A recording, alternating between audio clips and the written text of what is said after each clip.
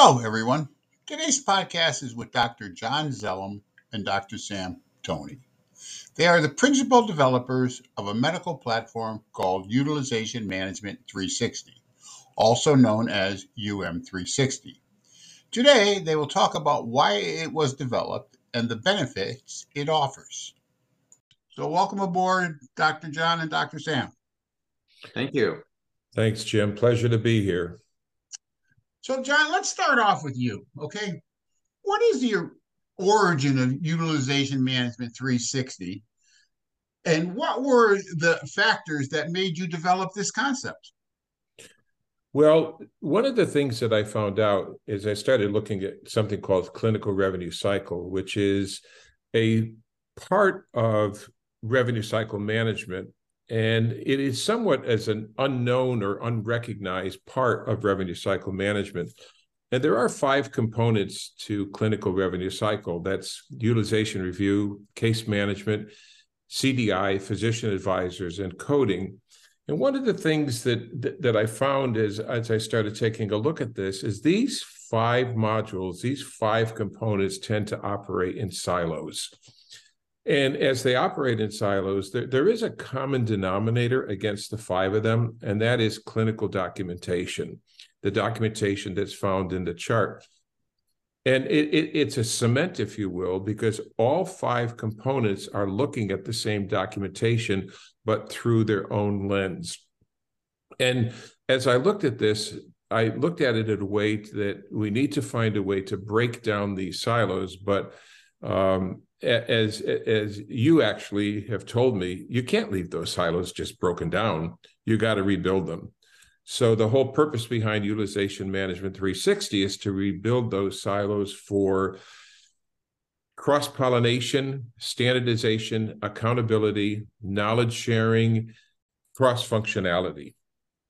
And so those are the components that are needed in order to make it work well. And it needs to be done in a holistic manner. You know, holism is the whole purpose behind holism is that no one part is more important than any other part, and no part is more important than the sum of the whole. And that's the reason for looking at it. And that's the story behind the development of Utilization Management 360 and the targets that we consider to be important. Sam?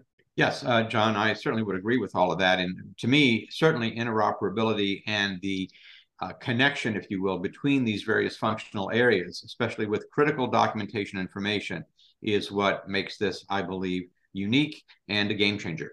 Okay. So, Sam, who and what are the targets that might consider UM360? So this platform was initially designed with hospitals as the primary target, if you will, or primary users of this platform.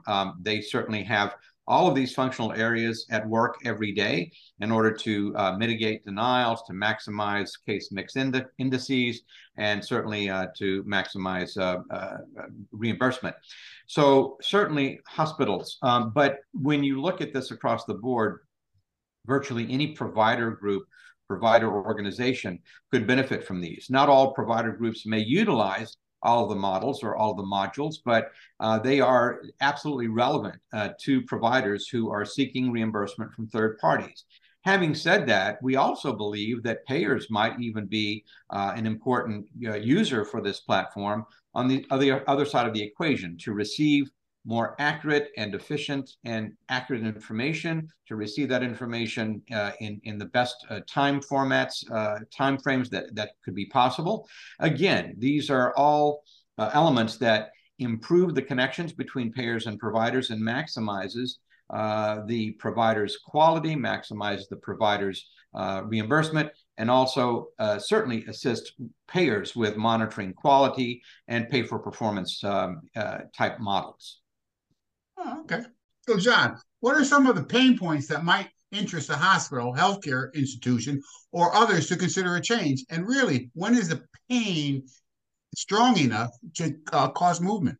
It's true that these silos exist in clinical revenue cycle, and silos exist in just about every business organization. And there is a topic regarding silos in the business world. But What they tend to be is data silos, and they tend to occur when a repository of data is only available in certain departments or channels. And as I alluded to before, that each one of these components, each one of these modules is looking at the same documentation, the cement, if you will, of all of it, but through their own lens.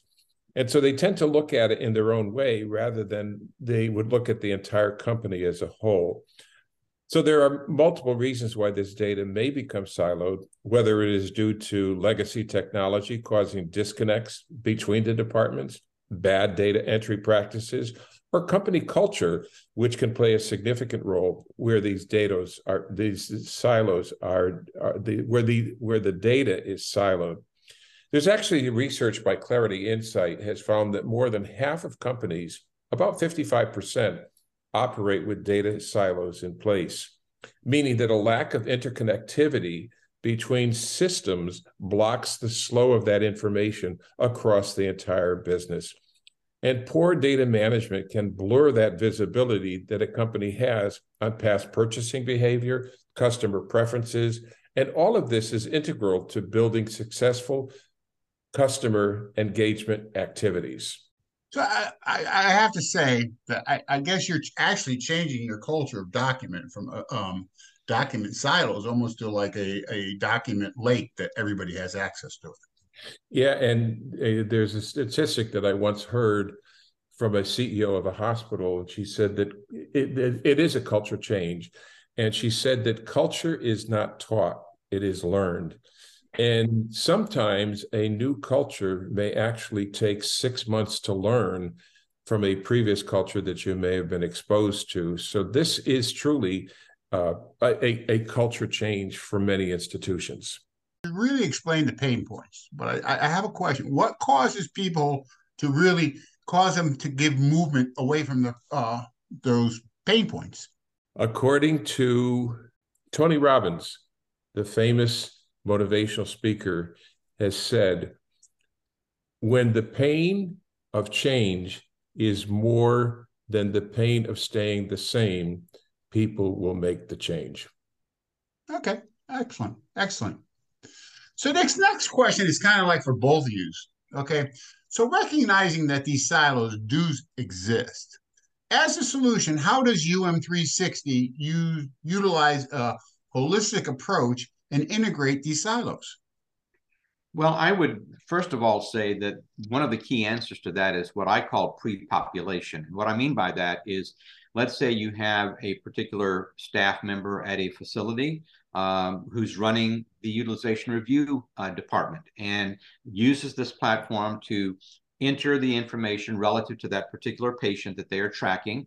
That information gets populated into all of the other 4 modules, so that when, let's say, clinical documentation integrity needs to come into play and work on that same case, when they open that case, that individual on the CDI side will not only be able to see the information that's been worked on the UR side, but also have already a pre-populated template, if you will, to work their case from the CDI side.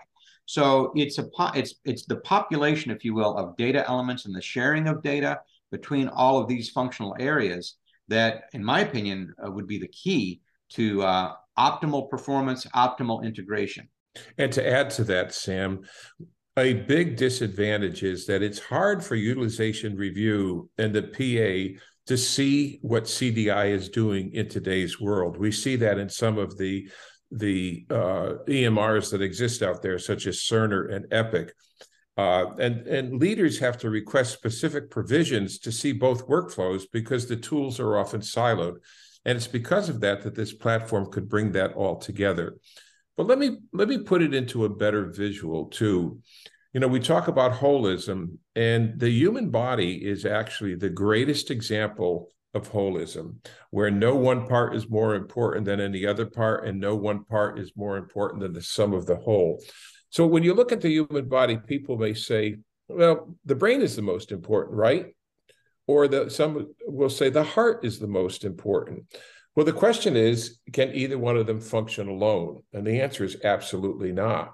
there needs to be there's control, and I like to think of the human body in two parts, which is actually integral to the concept of Utilization Management 360, and that is structure and communication.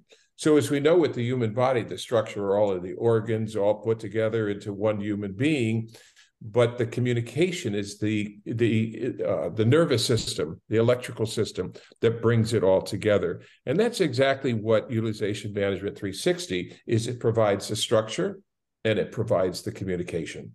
Okay. So Sam, does this platform support behavioral health substance use disorder providers? It does, actually. And in fact, its original configuration, its initial design was frankly based in behavioral health and substance use disorder type cases. And we built upon that to then incorporate and include the more global physical health management operations as well. So absolutely does. Hospitals or providers that may focus specifically on behavioral health and psychiatry or substance use disorders, such as detox units or rehabilitative type practices and facilities, can absolutely utilize this program because we have built in those particular elements to each of the modules to address those that are pretty specific. While there are commonalities between physical health and behavioral health, there are also some very specific differences which are addressed in this platform. So does your company only offer the platform, or do you also offer services with staffing to operate and manage these various domains?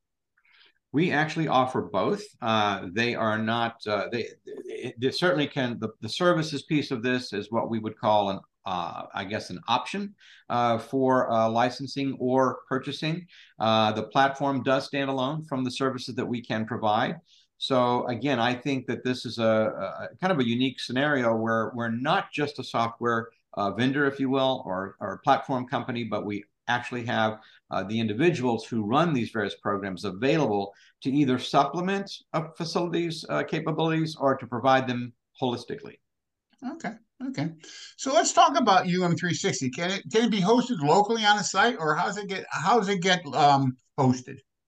You know, our preference actually is to have the end users host this locally. It eliminates so many factors that can be problematic in today's world around privacy and security.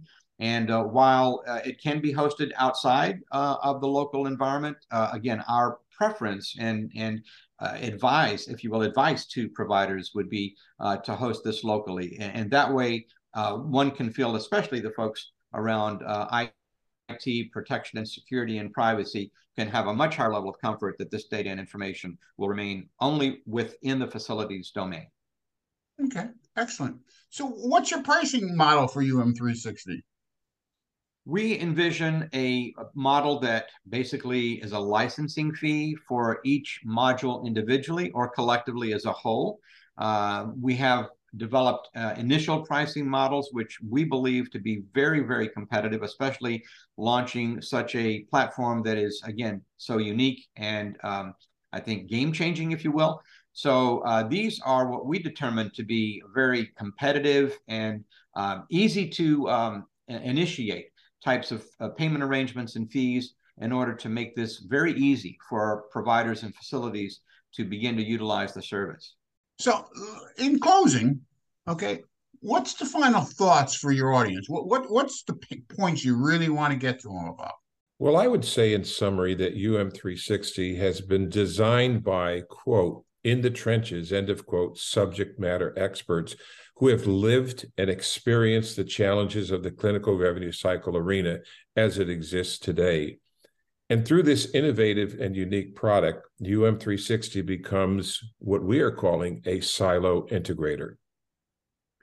And John, to add to that, I think it's very important to note, as you said, that this has been designed for those people who have been in the trenches, not only on the provider side, but also on the payer side, so that we are understanding and can communicate exactly what payers are looking for and how providers document and how that communication can be made much more efficient and accurate between providers and payers so that we end up with the most optimal outcomes. Okay. Well, I really thank you both for joining us to explain, what everything is about Utilization Management 360 and the benefits for people to get it. Thank you, Jim. Thank you, Jim.